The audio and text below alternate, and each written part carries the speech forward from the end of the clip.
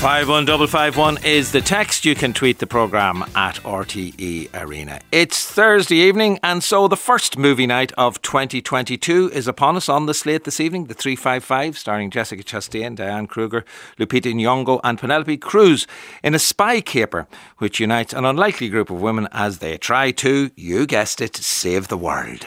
Boiling Point is a one-take wonder starring the always watchable and always intense Stephen Graham as an under-pressure London chef enduring the dinner service of his nightmares. And the documentary Ailey tells the story of choreographic pioneer Alvin Ailey, whose groundbreaking work put American African contemporary dance on the map. Well, those are the three movies that we will be talking about, the contemporary releases that we'll be talking about shortly. But before that, let's go back a bit in time. Then if you ain't my pa, I want my $200. What's that? I want my $200. I heard you through the door talking to that man. It's my money you got and I want it. Now, you just hold on a second. I want my money. You took my $200. Will you quiet down? You hear? I want my $200. Hold on now. Just hold on.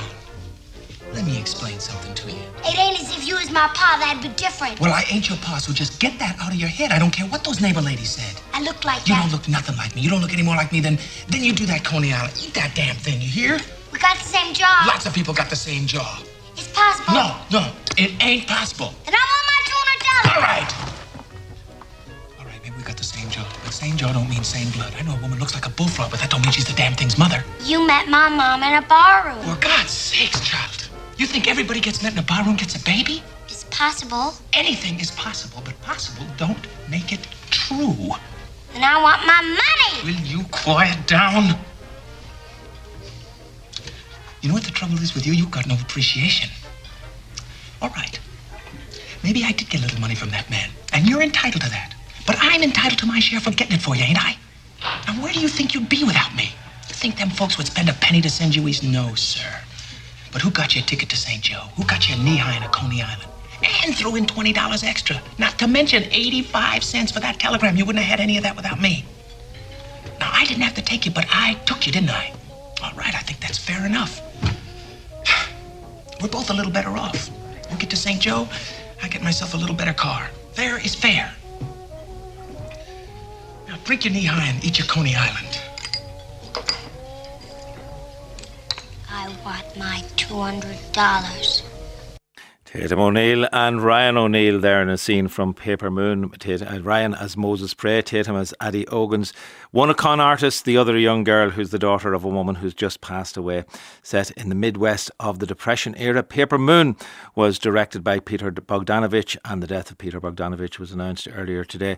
Before we get into the reviews then of the contemporary releases, Donald Clarke, I suppose it is a film. It's Paper Moon, it's The Last Picture Show, it's What's Up, Doc? When we think of Peter Bogdanovich, is that what we're really going to remember and think about? I think inevitably that those are the films that we'll talk about when we talk about films. But I think the thing to remember about Peter Bogdanovich was he was so much more than that. In a sense, he had the archetypal career for a certain type of director who revolutionized Hollywood in the late 1960s and early 1970s. Or perhaps it's more accurate to say that he created that archetype, or maybe moved it from France to the United States. He was a critic and a programmer. Like Coppola and Scorsese, he had an encyclopedic knowledge of film. Like those two directors, early on he worked with the maestro of trash, Roger Corman, who's incidentally is still with us at 95. Good luck to you, Roger. He made the brilliant Targets for Corman in 1968, and then, as you say, he went on to a blissful run of three films: the Fordian, moving, nostalgic The Last Picture Show, which spoke of a passing era, which was demonstrated him at his best in that it had enormous respect for classic golden era Hollywood, but was also stunningly new at that stage. It felt like a fresh, new sort of film. It was Orson Welles who told him to shoot it in black and white, and that was, unfashionable then, and it became a great critical hit. Then What's Up, a bit of Paper Moon, and then it all went a bit wrong. After that, he separated from his wife and collaborator Polly Platt, who had a lot to do with those films. Daisy Miller in 74 was a flop. At long last, love was laughed at a town. Then there was the awful tragedy of his girlfriend Dorothy Stratton's murder in 1980.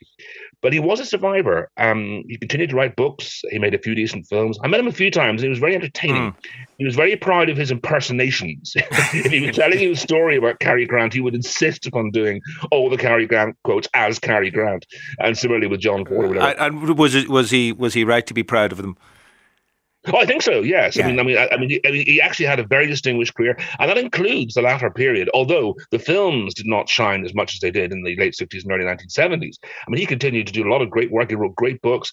His last notable achievement was probably supervising the assembly of Orson Welles' unfinished last film, The Other Side of the Wind, which you can find on Netflix. It's a bit of a mess, and he's also in it, I should say. But who would be without it? Yeah, and it was very important too in terms of organising retrospectives for John Ford, Howard Hawkins and Alfred Hitchcock as well. But that is Peter Bogdanovich. We might talk about him later again in the programme. But let us turn our attention now to the films of 2022. Donald is with us, obviously, as is Gemma Creagh. And as I said, the 355, Boiling Point and Ailey are the three movies we'll be talking about. We'll start with the 355. Give us the basic setup here. I suppose, Gemma, the stars are all female. Are they making a point here? Are they doing something new with the spy genre, if you like? Or are we seeing women playing men's roles, or what might be thought of as men's roles? I think the actual film itself sticks very, very neatly to the spy genre template and doesn't really veer off what you'd expect. I kind of had said you kind of play spy film bingo and you'd have a full house relatively quickly with all the sort of cliches you'd expect to see in a film like this. Meanwhile, at the same time, it's not like their characters are just flipped from male to female. Like, they're very distinctively written, well-rounded, have good, intricate relationships that are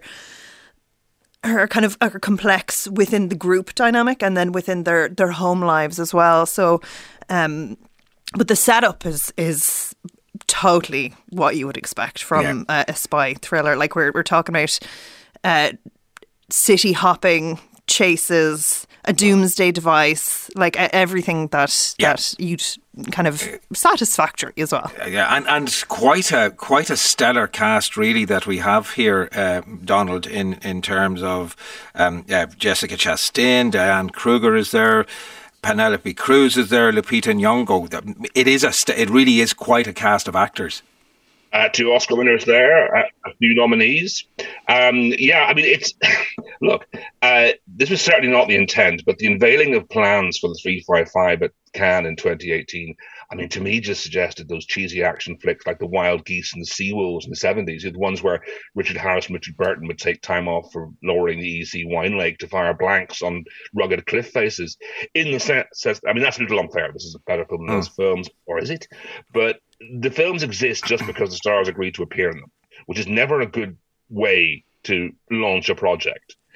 This film exists because Jessica Chastain, Bang Bang Bing, Lupita Nyong'o, Penelope Cruz, and initially Marion Cotillard turned up at Cannes and said, we want to be in this film. We want to do the sort of films that men have been doing for forever. Now, one thing I would say, men aren't really doing these films anymore. I mean, if they are doing them, they're doing them for Netflix.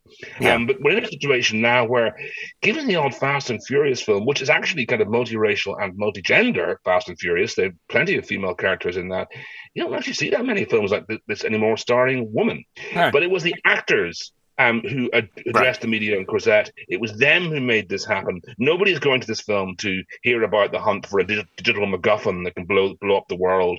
They go because these actors were in it, and that's not enough. They have not come up with another good reason to see this film. Well, let's listen to two of those actors in this clip. Lupita Nyong'o as Khadija intervenes as the peacemaker between Jessica Chastain's Mace and Diane Kruger's Marie.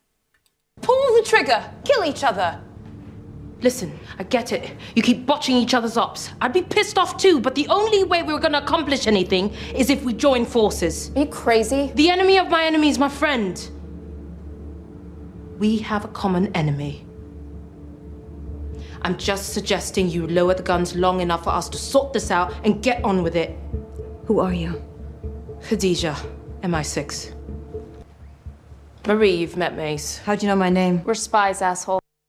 There we go. Lupita Nyong'o, Jessica Chastain and Diane Kruger in a scene there from the 355. That's three of them getting together. It takes them a long time. Look, you're all going to get together and join forces. It takes them a long time to do that, Donald. It really does. And help me out here. In the trailer, they mention what the 355 means right at the top and talk us through this history of a spy in the American War of Independence, I think. Am I right in saying that information does not appear here until a parenthetical mention right at the end? I don't actually know because I didn't get to the very end of the film yet. I'm about an hour and a half in. I can understand that. Gemma, can you tell us? Yeah, no, it is just mentioned kind of like as an afterthought at the end. Just to explain it. They don't even say we're called the 355, do they? No, in the trailer, yeah, they give the impression that they are the 355, that they've named themselves after the spy from the American War of Independence. But I don't say that here. It's this weird title which gets thrown away in what sounds like a hasty rewrite. So, in terms of the characters that we do get, Gemma, do they rise beyond being simply types? I think that's the thing that this film does manage to get authentically right. So we have Khadijah, who you mentioned, who's sort of given up the rat race of espionage to kind of settle down and be an academic and talk at and kind of like she's a cybersecurity specialist, so she's focusing on that now and has given up the rat race. And I do think that is sort of a more realistic way. Another thing that they do that's quite funny is the reverse fridging. So at the beginning... explain fridging to us. Oh, sorry. So fridging is when a female character gets injured, raped or killed or depowered in some way to kind of prolong the male protagonist's motivation. And they do that at the beginning. They kind of kill off or... like various male characters in order to set up the story for the women that are eventually going on this big mission, which is sort of a refreshing reversal, but it is just a pure reversal. Yeah, I would say as well, what I also quite liked, which goes to what you're talking about, is that there was this interesting thing where the terrible wife parts you've got in action films, or forever, basically, for 100 years in Hollywood cinema, but particularly in action films in the 80s and 90s, often played by Anne Archer, people like that, who go, oh, don't leave me here alone when you're off fighting crime. They have a few kind of like terrible husband parts in this, which I quite liked. I thought, fair enough. Yeah, but also... If you're going to have terrible wife parts, then that almost works accidental satire. Yeah, but they do need then to have I wasn't sure why they needed to do this with Penelope Cruz. So the three women, the Jessica Chastain, Lupita Nyong'o and Diane Kruger, they're married to their careers. They're very happy to be spies. But let's listen to a clip featuring Penelope Cruz and how they were trying to persuade her, who's not a spy, we think, at any rate, when we meet her first. And this is how they try to persuade her to get involved in the action. Come on, let's go. Oh, no, I'm not going with you. I'm going home. But we can't do this without your fingerprints. That is not my problem. Oh, it is if you want to keep them attached to your body. I'm sorry. I have a family. I'm not an agent. I'm a therapist. And this is really not for me. All right, Graciela, we're the only ones who can prevent that from happening. Sorry. Okay, how about this? Those same guys are out there right now looking for you. You go home, you bring them with you. Graciela, we really need your help. But more importantly, you need ours.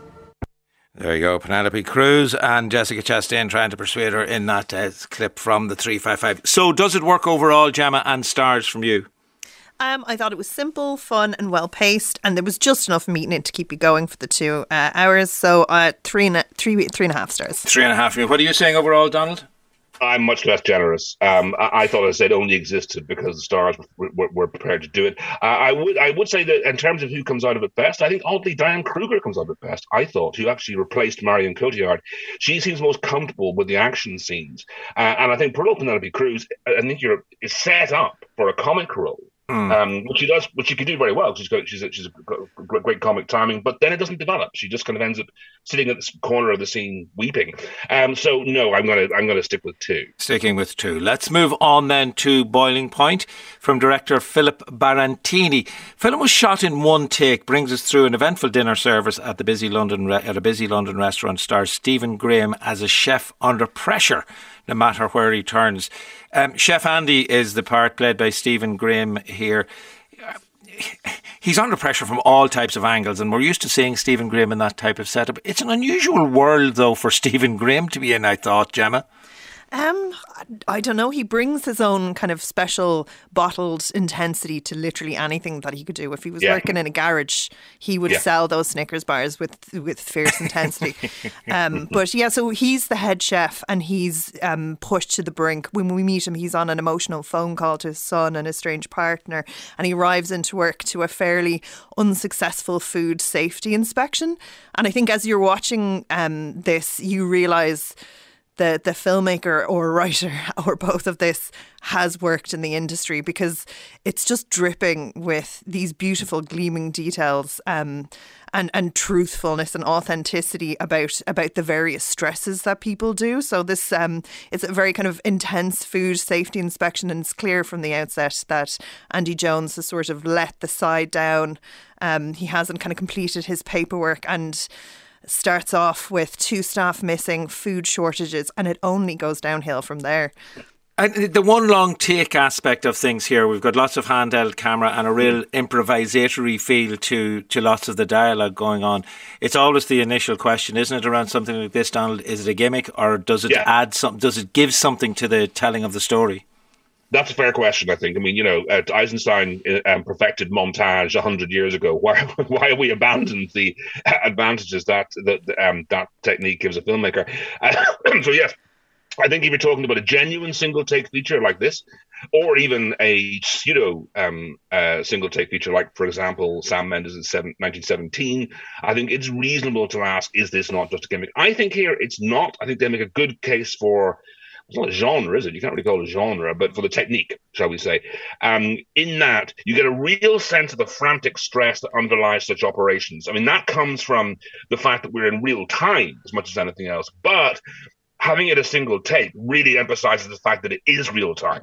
I think the moment you cut, you think, are we still in real time? Have we moved back a second or forward a second or whatever? And that, I think, is that really does get across. Now, I think there are some issues. There are always some issues with this approach. I mean, I can live with some of the lighting issues. So you move from really sharp kitchen shots to underlit restaurant, and then to positively sepulchral exteriors at one point. That's okay. I can live with that. More nagging, and this often happens with these films, is the sense that a little too much is happening in too narrow a time. So what I mean by that is that Andy is stressed by the arrival of a celebrity chef, but Jason Fleming, who we should mention is the villain also in 355. He's in dispute over parenting. A health inspector, it's impossible not to think of Fawlty Towers in that scene, is here to knock a few points off their rating. And one particularly implausible moment, I thought, no, you could, I mean, honestly, you could actually rewrite this so that the story works out slower. Is it they phone an ambulance, and the ambulance arrives in what seems like 2 minutes. You know, there's a crisis which will spoil. They phone an ambulance, it's there, and that's like, well, but anyway. Basically, I'm going to say no matter. It doesn't really matter to me. Those are kind of like pedantic observations that I've made, because in my head I'm thinking, should this be a one-take film? Does it justify it? But the careering nature of the filmmaking really, I mean, to be honest, gives the audience little time to ponder that over stuff, plotting. Screenplay, a lot to say about the chaos that sits behind all ordered workplaces. And in particular, I really like the fact that one of the messages of this film is that the general public are awful. Yeah, the customers are pretty nice. Let's have a listen to a clip from Boiling Point. Things are going bad for various reasons in the restaurant, but the biggest problem that he has at this moment in time is that his old boss, Alistair, played by Jason Fleming, shows up with a restaurant critic called Sarah, played by Lourdes Faber, and immediately he's like, well, why didn't you tell me you were coming? Mate, well, if I'd known you was coming, do you know what I mean? I'd have made sure. When did you boot? The good guys. The good guys. When did you boot? The book is coming in, February 24th. No, when did you book? When did you book to come here? Sorry. We booked 2 days ago, but I phoned you and texted you and you didn't get back. But, sorry. It's cool, it's fine. But listen, we're here to support you. Yes, right? Just... You don't need my endorsement, so don't worry about that. Great to have a little Such look a buzz in this place. It's great. No, it's busy. Huh? It's busy tonight. Yeah, very busy. I'm busy. We're super busy with the TV stuff and everything. It's gone mental. But, I mean, yeah, it's been amazing. I mean, the show's rocketing. Yeah, I saw one episode. It was... Not the only one that saw one episode. There's 7 million people watch it, so, full series. Must be doing something right. Yeah, no. This menu is I recognise all of this stuff. I mean, this is all my dishes. I mean, I love the way it's on a bit of paper, but there's the duck with the soy. Yeah, that was my dish. Stephen Graham there in a scene from Boiling Point, a second of our 3 films this evening. Gemma, it is very much depends on this ensemble improvisatory feel that we got a sense of in that clip. Did anybody stand out for you and stars? I thought all the cast, considering that this was one take, every even bit character, every small character had a relationship with every single other small character, and you got a sense of that. Like, it is an insular world, but it's so well realised. I thought, again, even the smallest of actors deserved a role. Even Lourdes, she was like a tiny little role in that, but she was fully rounded and had like a little mini arc. So I actually thought this was the best film of the night. I'm actually giving it 4.5 stars, and a very intense, and for anyone, a trigger warning for anyone who's ever worked in customer service or probably in a restaurant, because it'll bring back traumatic memories. All right, and stars finally from you, Donald. I agree. Cast is excellent. Vanette Robinson is particularly good as the sous chef. Also, it's a very interesting point, which the screenplay completely swivels around your attitude towards one character, which I think is very interesting. And I won't say any more than that, but you think something of that character, it swivels around, and you think something entirely different, which is very good writing. I'm giving it a healthy 4. A healthy 4. Let's move on then to Ailey, new documentary from Jamila Wignot about the man behind the Alvin Ailey American Dance Theatre, visionary choreographer whose goal was to express the African-American experience through contemporary dance. Just give us the context of Alvin Ailey, who he was and what he achieved in his choreographic life, Gemma. So he was deeply renowned. He was a man who was born in Texas in the 1930s under Jim Crow laws to a single mother. He moved to New York, I think in 1954, and started working there as a dancer. So he was a black queer man. The stacks were totally stacked. The odds were totally stacked against him, and he started his own dance company in 1958, and in 1960 he wrote his seminal piece Revelations, which is a modern dance classic that's still performed to this day, that toured the world, that put him on the map, that put modern dance on the map, and really, really told the story of the black experience in rural America in a way that the humanity is undeniable at a time when civil rights were a huge issue. And we see archive clips of several different performances, including of Revelations, and that's how the documentary is kind of told to us, Donald. We have at one level this archive material, and we have talking heads, former members of the dance company, but we also have a contemporary, a present day moment of a piece, an homage piece that's been made to Alvin Ailey. It's an unusual way to tell the documentary story. We do. I mean, yes, we have that, and also we have contemporary interviews who editorialise on his role, and they don't. It's not a hagiography. They offer some criticism of him. I was divided. I mean, it's always a treat to have your eyes opened about a cultural figure about whom you know something, but not enough.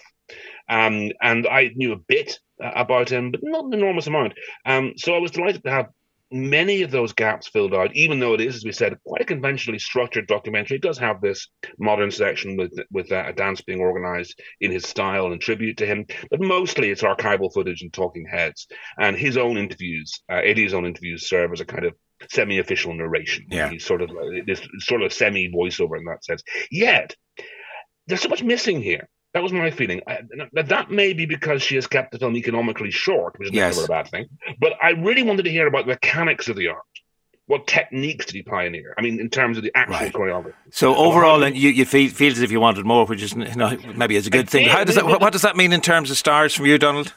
Well, I wanted more Laura Nyro. That's what I'd say. There's a bit of Laura Nyro. Tell me more about the Laura Nyro collaboration. I'm going to only give it 3, I have to say, which I feel a bit mean about. But I did think it left too many gaps. And what did you think, Gemma? I actually thought that there was a beautiful pace to it. I completely agree that there was so much missing. Like, he was such a fascinating figure, but he was also a deeply private man. So I wonder, was it hard to gather stuff? But I don't know. I give it 3.5 because I actually think in itself it's a beautiful piece of editing. It's a beautiful kind of compilation. There's a gorgeous flow to it. So I think that's probably bumped it up a little for me. Yeah, so 3.5 you're saying there overall, Gemma, and certainly some great archive material in there just to see the dances themselves. That's Gemma Creagh and Donald Clarke there speaking to us about the 355, which goes on general release in cinemas tomorrow. Boiling Point will be at the Lighthouse in Dublin and the Palace in Galway, and Ailey is released on demand tomorrow. And now a discussion for all cat lovers, and first a clip from the recent film starring Benedict Cumberbatch, The Electric Life of Louis Wain. Every cat fancier knows puss loves nothing more than to sit on a piece of brown paper. Well, cats are acutely aware of the dangers of electrical rheumatism, and of course, if you ever need to punish a cat, you can just crumple the paper to make the sound of thunder. Do cats get rheumatism? Oh, yes, of course, Miss Simmons. Mr. Wain, we have been showing your cat pictures to our staff. They've been laughing, they've been smiling. Tell them, Alicia, tell them I'm not lying. One of our typists, she took some of your pictures home to her kids, and she said that they were running about on their hands and knees pretending to be cats. Pretending to be cats, how cute. and asking to have cats for their birthday. We're going to get you out there, you're a personality. Wouldn't you say, Alicia, honey? You're Mr. Cat. You're Cat Man. Cat Man. Huh? Catman. Catman.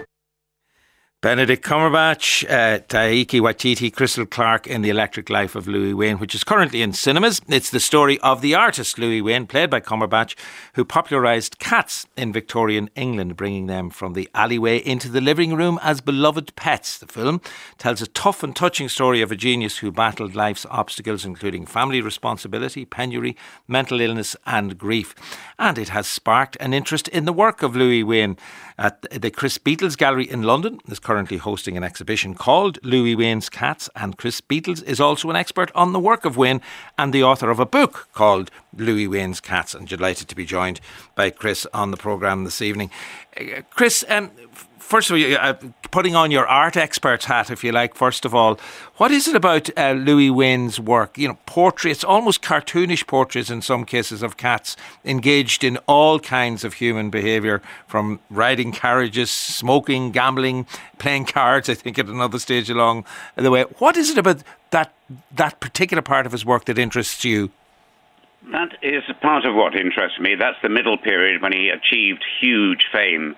That's the anthropomorphic cats doing human things, expressing human emotions. But there's so much more to him than early on. He was very naturalistic. He's a very, very brilliant draftsman.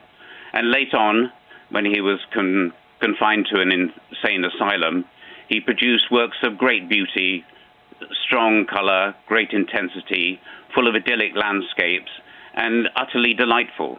So there's all sorts of areas of cat art that can be enjoyed by Wain enthusiasts.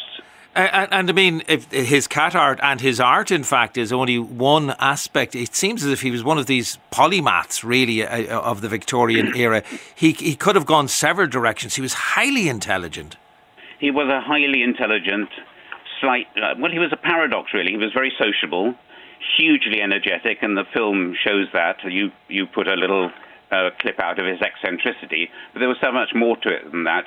He was a very intense, very energetic, slightly willful man who had enormous talents. He was a great sportsman. He could play the piano. He even boxed with Jem Mace, the great fighter. There was almost nothing that man couldn't turn his hand to, but he was taken up in a treadmill of popularity with his cat pictures, and really eventually had no time for anything else except to produce cat pictures in order to raise another fee, to keep his sisters and his mother in the middle-class Edwardian style to which they'd become accustomed. You had a role, in fact. It was a very stressful life in the end. Yeah, and that really took its toll on him, particularly towards the end of his life. You were involved in the making of the film The Electrical Life of Louis Wain, working closely with Benedict Cumberbatch, particularly on Wain's highly unusual and very talented technique and speed when it came to drawing. Maybe explain a little bit about that to us. Yes, he was. He had great facility as a draftsman. He painted largely with his left hand. He signed Louis Wain with his right hand, though sometimes he would switch. He could do mirror writing. He could paint with both hands at the same time. And I think the writer and producer, Will Sharp and Benedict Cumberbatch, when they heard that, rather took and ran with that. And you see that in the film, that amazing dexterity of him painting with both left and right hands. I think Wain probably did it. He was very extrovert at times and probably did it to show off. I think he was too serious an artist to do it when it came to producing commissioned work. He probably concentrated very hard with his left hand at that point. I suppose he became known as the man who drew cats, but there's so much more, as you say, to him than that. But in terms of becoming the cat illustrator, what brought him there? What was the pathway that brought him to that particular set of pictures and set of drawings? Well, he was a jobbing illustrator for all sorts of the new magazines in the 1880s. He was born in 1860, just to get a timeline. And he was taken up by the Sir Herbert Ingram, who is proprietor of the Illustrated London News. And at one point he asked him whether he could fill his double-page special Christmas issue. And at that time, Wain had started painting cats, largely to amuse his new wife, who, as soon as they were married, was found to have breast cancer, and would draw pictures of cats to amuse her when she was bedridden. And so he, hitherto only doing poultry and dogs and all sorts of other animals for these magazines, he did a huge Christmas special with 150 cats over 2 full pages in Illustrated London News, which was a sensation. So at the age of 26, he was famous overnight for doing cats, and thereafter he really never did anything but cats. The demand for his cats was just overwhelming. You mentioned his wife there, a woman called Emily Richardson, before she was married. She was a governess for his sisters, and indeed that relationship caused quite it was considered scandalous that a man of his standing should marry a lowly governess, and she was 10 years his senior. Yes, it was a scandal, and sadly none of the sisters or the mother attended the marriage. But from what we can tell from letters and any recordings, the marriage was very happy, very fulfilling, and of course this adds mountains of sadness onto the premature death. The film deals with that relationship with great empathy and great sensitivity, and also with great entertainment, because the days were very happy for a while. Yeah, and the Emily character is played by Claire Foy in the film as well. But let us tweet one of his illustrations now, and it links directly into that particular relationship. We'll tweet the picture of Peter, is the cat that's involved here, at RTE Arena, if you want to look at the image that Chris Beetles is telling us about now. Little black and white cat that you couldn't help but love, even if you weren't a cat lover, I think, Chris, although I believe you are a cat lover. I am a cat lover. I've always had a lot of cats, and I've been dealing in Louis Wain now for 40 years and collecting them for over 45 years. So I'm very much involved with Wain. Wain and I have come back to fame together. and that picture that people can see now on at RTE Arena, the picture of Peter, this is very much the early style, or the beginnings of the cat period in Wain's work. Yes, well spotted. That's very typical of that grisaille style, that black and white style of the early illustration. I've never found out quite where that was illustrated, but it was probably in the Illustrated London News or the Graphic. And it is certainly a portrait of their beloved cat, Peter, or as Emily called her, Peter the Great. Yeah. I'll put up another tweet at this stage, off for their holidays in style and comfort. And this really is, it's almost like a political satire or satire of some kind in this image at RTE Arena, if you want to look at it. Maybe you describe what we can see in this particular drawing, Chris. Well, this is another area of his great fame. The publishers and entrepreneurs would line up to use his services.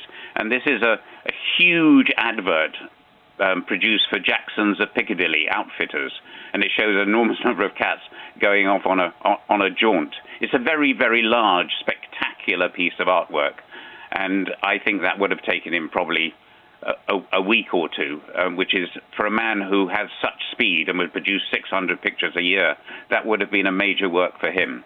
And we mentioned that the film is called The Electrical Life of Louis Wain, and it kind of brings us into a difficult and sad aspect of his life, particularly towards the end of his life. But this seems to have, in some ways, haunted him all along the way. What does electricity mean in the world of Louis Wain? It can be described in figuratively, because a lot of his cats were very spiky and agitated, and he believed that there was a charge that came through cats.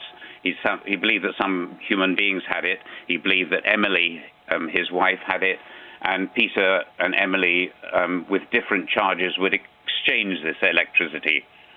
He found electricity in almost anything. This is taken up strongly with recurring dreams and thunder and lightning in the film, and it is a motif throughout his life of spikiness, of charge, of rapidity and energy, and lines that go like lightning through his work.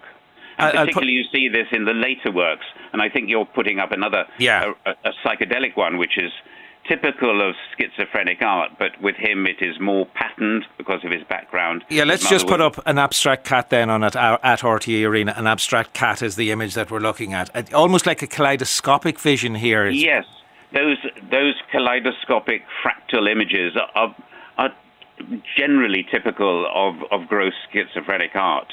But also there is this overlying experience of him with a family that produced Turkish carpets, ecclesiastical fabrics.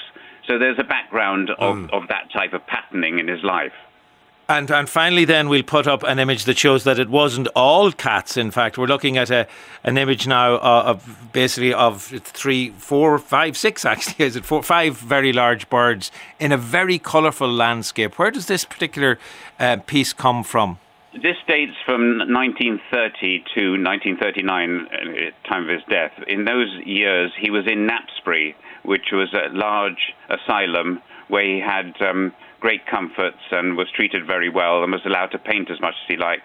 And it does indicate quite a sort of happy end. That there are many idyllic, bucolic, sweet, pretty landscapes like this, which does indicate some tranquility in his later years. And interestingly, the film uses it brilliantly as the very last scene, as they subsume Wain into this final happy ending, remembering his marriage. Yeah, and that is a beautiful image at the end of the film. I guess the film has played directly into this new interest in Louis Wain, and that must be very helpful for you, particularly with this current exhibition, Chris. I am certainly not complaining, as I've already found myself in a dominant position because everyone's terrified of buying Wain apart from me, because there are thousands and thousands of forgeries out there. And as the price rises, so the number of forgeries go up. And so I get into this tyrannical position now, I'm afraid, whereby no one wants to buy a Wain unless they've had it checked out by me. Oh, no bad thing, more business. I'm not complaining. Lovely to have spoken with you this evening. That's Chris Beetles there.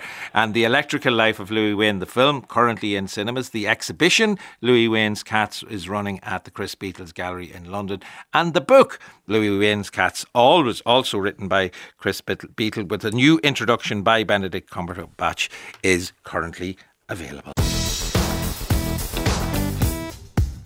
99 years ago last Tuesday, a Russian aristocrat stepped off a boat in New York docks, went to the theatre district, unveiled a revolutionary theory that forever changed the art of acting. His name was Konstantin Stanislavski. He brought with him what he called the system. Stanislavski's impact was so great it's hard to measure. The system paved the way for method acting, designed to assist an actor in rehearsing and moulding a character with greater authenticity than audiences had ever seen before. And Stanislavski's visit to New York inspired the setting up of the legendary Actors Studio, whose alumni include James Dean, Paul Newman, Marilyn Monroe, Sidney Poitier, Al Pacino, Jane Fonda, Julia Roberts, Bradley Cooper and many more. Joining us to discuss Stanislavski's legacy is lecturer at the National Film School, Stephen Benedict. What was it that prompted Stanislavski? I suppose we have to go back to Russia and Europe really for this. What prompted him to do what he did with this system? It's a very loaded question. What you're really saying is, what was his motivation? Oh, I see what you did there. Okay. Well, the thing was that there was a very, very important event that happened in the middle 19th century. What happened then was the series of revolutions right across Europe in 1848, and that ushered in a whole new artistic movement of realism. And you saw it in literature, you saw it in painting, and in theatre you saw it in Chekhov's plays, The Cherry Orchard, for example, or Ibsen's The Dollhouse. And because the new writers were probing their characters to examine the psychological process, the reasons why they behaved, Stanislavski was looking at that and saying, we need new preparation to realise these characters on stage. And so what he did was he ushered in a new method, a new system to equip the actor to prepare instead of representing the emotion, which was the typical way in which actors would perform on stage. It was very histrionic, it was very melodramatic and full of grandiose gestures. And when Stanislavski came along, he said, we've got to make it much more real and much more vivid. I suppose what we were getting in the plays was plays about real people in very real situations, so therefore the performances had to be very real to match that. Precisely. And, you know, it was to make sure that the audience who would be coming into the theatre discussing the political issues of the day and the huge turmoil, the change in society, they were looking for something much more real on the stage. Yeah. Okay, well, let's get on to the whole idea of the system and its links into method acting, I suppose, which most people will know the term if they don't know exactly what it is. So we have a compilation here of some very famous actors delivering famous lines from famous movies. And some of these actors might be described as method actors and some of them might not be described as method actors. So let's have a listen. You can maybe tick off who do you think is a method actor, who do you think is not a method actor, and you try to recognise some of the voices as we go along as well.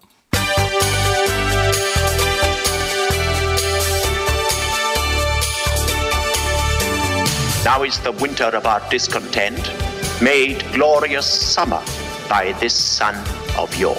One son is all I've got, and you can blot him out and call me cruel. Playwrights teach us nothing about love.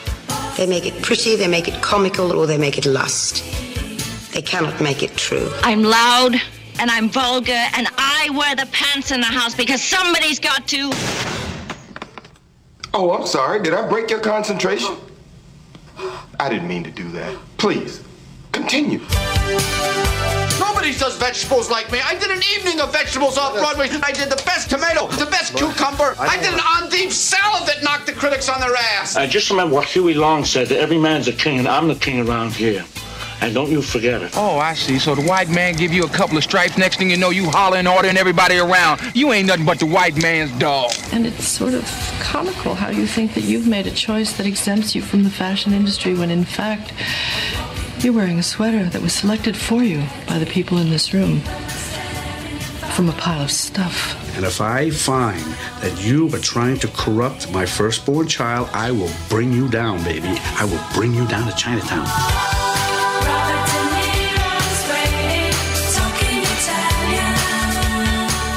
Well, you give us the final actor in the piece of music for sure.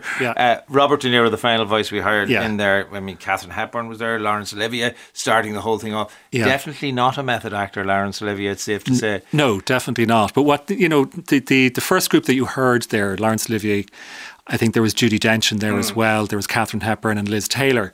And also Samuel L. Jackson. Samuel L. Jackson is a fantastic character actor, but the first four that we mentioned rely solely on imagination. That's what they bring to the roles. They don't go through the method approach at all. But the second wave that we heard there, we heard Dustin Hoffman and we heard De Niro and we heard Denzel and Meryl and De Niro. They definitely are great practitioners and great advocates of the method. So, the thing is, sometimes you have a non-method actor coming up against a method actor in the same cast. So, Marathon Man, Laurence Olivier and Dustin Hoffman. People often recall that event, and I think they misinterpret it, because for me, the way I see it is, it was Laurence Olivier trying to put down Dustin Hoffman. Well, we should explain the event. Well, what happened was that there's a scene where Laurence Olivier's character is going to drill through Dustin Hoffman's tooth and to extract not only the tooth but information from him. And Hoffman, in preparation for the role, stayed up all night and ran around the block 3 or 4 times and exhausted himself to prepare for the situation. And Laurence Olivier arrives on set and, "My dear boy, have you tried acting?" And which was a very, very condescending dismissal of the preparation that Hoffman was delivering, because they simply had 2 different approaches. And Hoffman was respectful of Olivier, but I have to say, there's different approaches to acting, but sometimes you get a method actor coming up against a method actor. Sparks can fly. And Dustin Hoffman made a movie with Meryl Streep in 1979, and Kramer versus Kramer. Yeah. And it's a movie about a divorce, very, very contentious divorce. And in order to prompt Meryl Streep to give the response that he wanted from her, what happened was, just before they made the movie, Meryl Streep's boyfriend, John Cazale of The Godfather Part 2, Dog Day Afternoon and The Deer Hunter fame, he died of cancer. And there's a scene in the courtroom on the witness stand, when Meryl Streep is on the witness stand, and Dustin Hoffman started to goad her and started talking to her about her relationship with John Cazale in the most personal terms, in the most offensive of ways. And she turned white, but she didn't shout back, and she didn't lose her temper. She said very calmly, she said, "If you want to use method techniques like emotional recall," which is what method acting is about, "if you want to use emotional techniques like emotional recall, use it on yourself, not me." So my point there, Sean, is that there is madness to the method.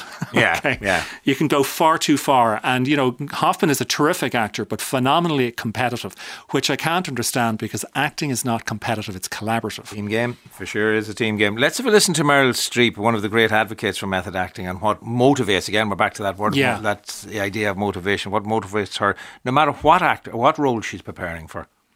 I've thought a lot about the power of empathy. In my work, it's the current that connects me and my actual pulse to a fictional character in a made-up story. It allows me to feel pretend feelings and sorrows and imagined pain. And my nervous system is sympathetically wired, and it conducts that current to you sitting in a movie theater, and to the woman sitting next to you, and to her friend, so that we all feel that it's happening to us at the same time. Meryl Streep there. I often think that when you hear an actor describing what they do, it kind of pulls it. You just want to see it and not even know that it's acting. Is that at the heart of method, really, or is that just good acting? Well, the thing is, when you listen to an actor in interview talking about their craft, I think they're a little bit reluctant to not only to reveal the true secrets of it, but to talk about acting as passionately as they do in private with other actors, because they're aware that it comes across as incredibly pretentious and, ivory tower scenario, and where audiences just want to go in and be entertained. But the truth of the matter is, when we go to the movies, we really want to be moved.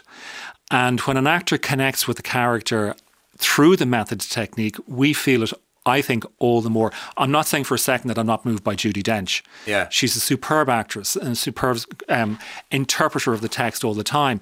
But, actors, when they do pull down, when they do drop the veil, they're sort of standing naked in terms of the explanation for it.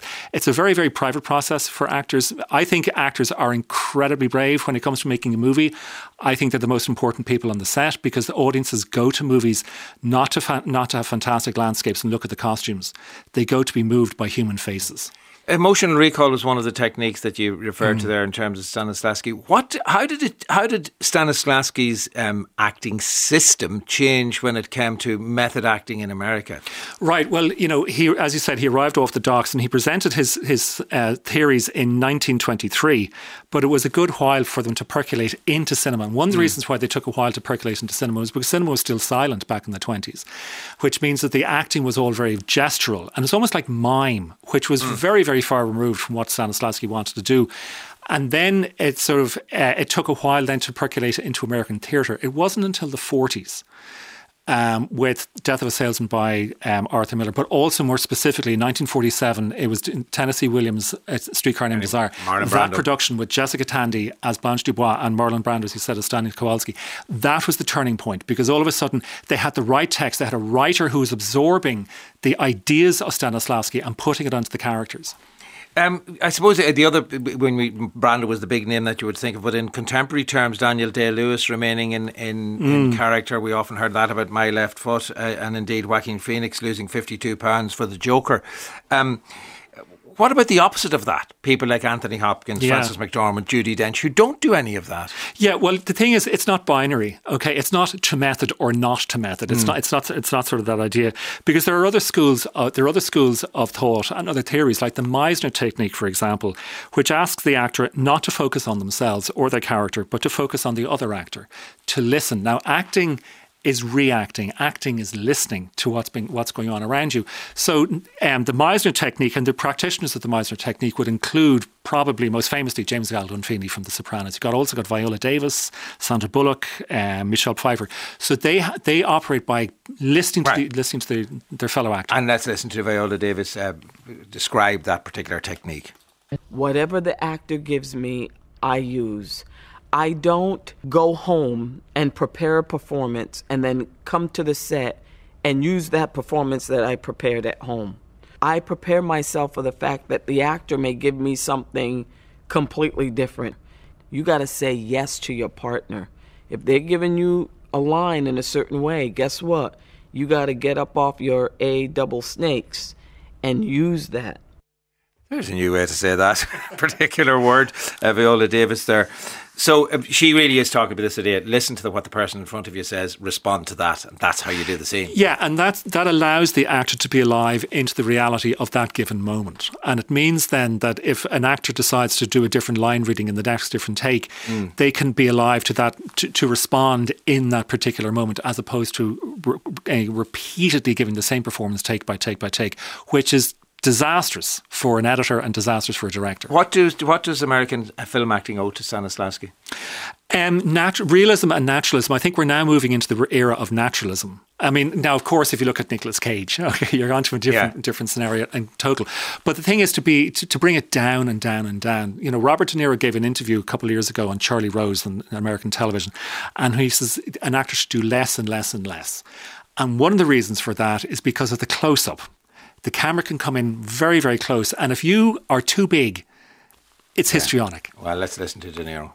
It's simpler than you think, and it's very hard for actors, and I get caught up in that myself, where you have to do more, do something, and you don't have to do anything, nothing.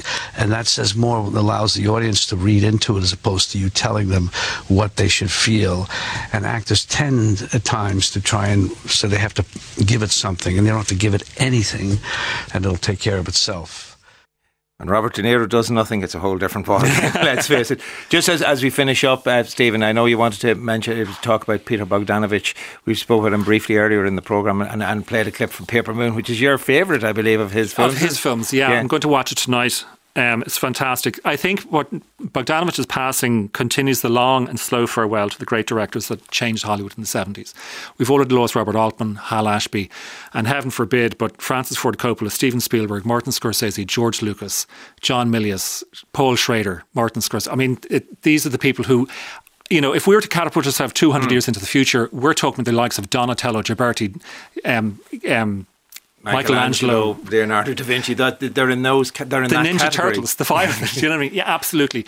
But I think the thing I was listening to Donald earlier. And no disrespect to what Donald said, he is correct until a certain point. But for the last picture show, that movie owes an enormous debt of gratitude to a French master called Jean Renoir.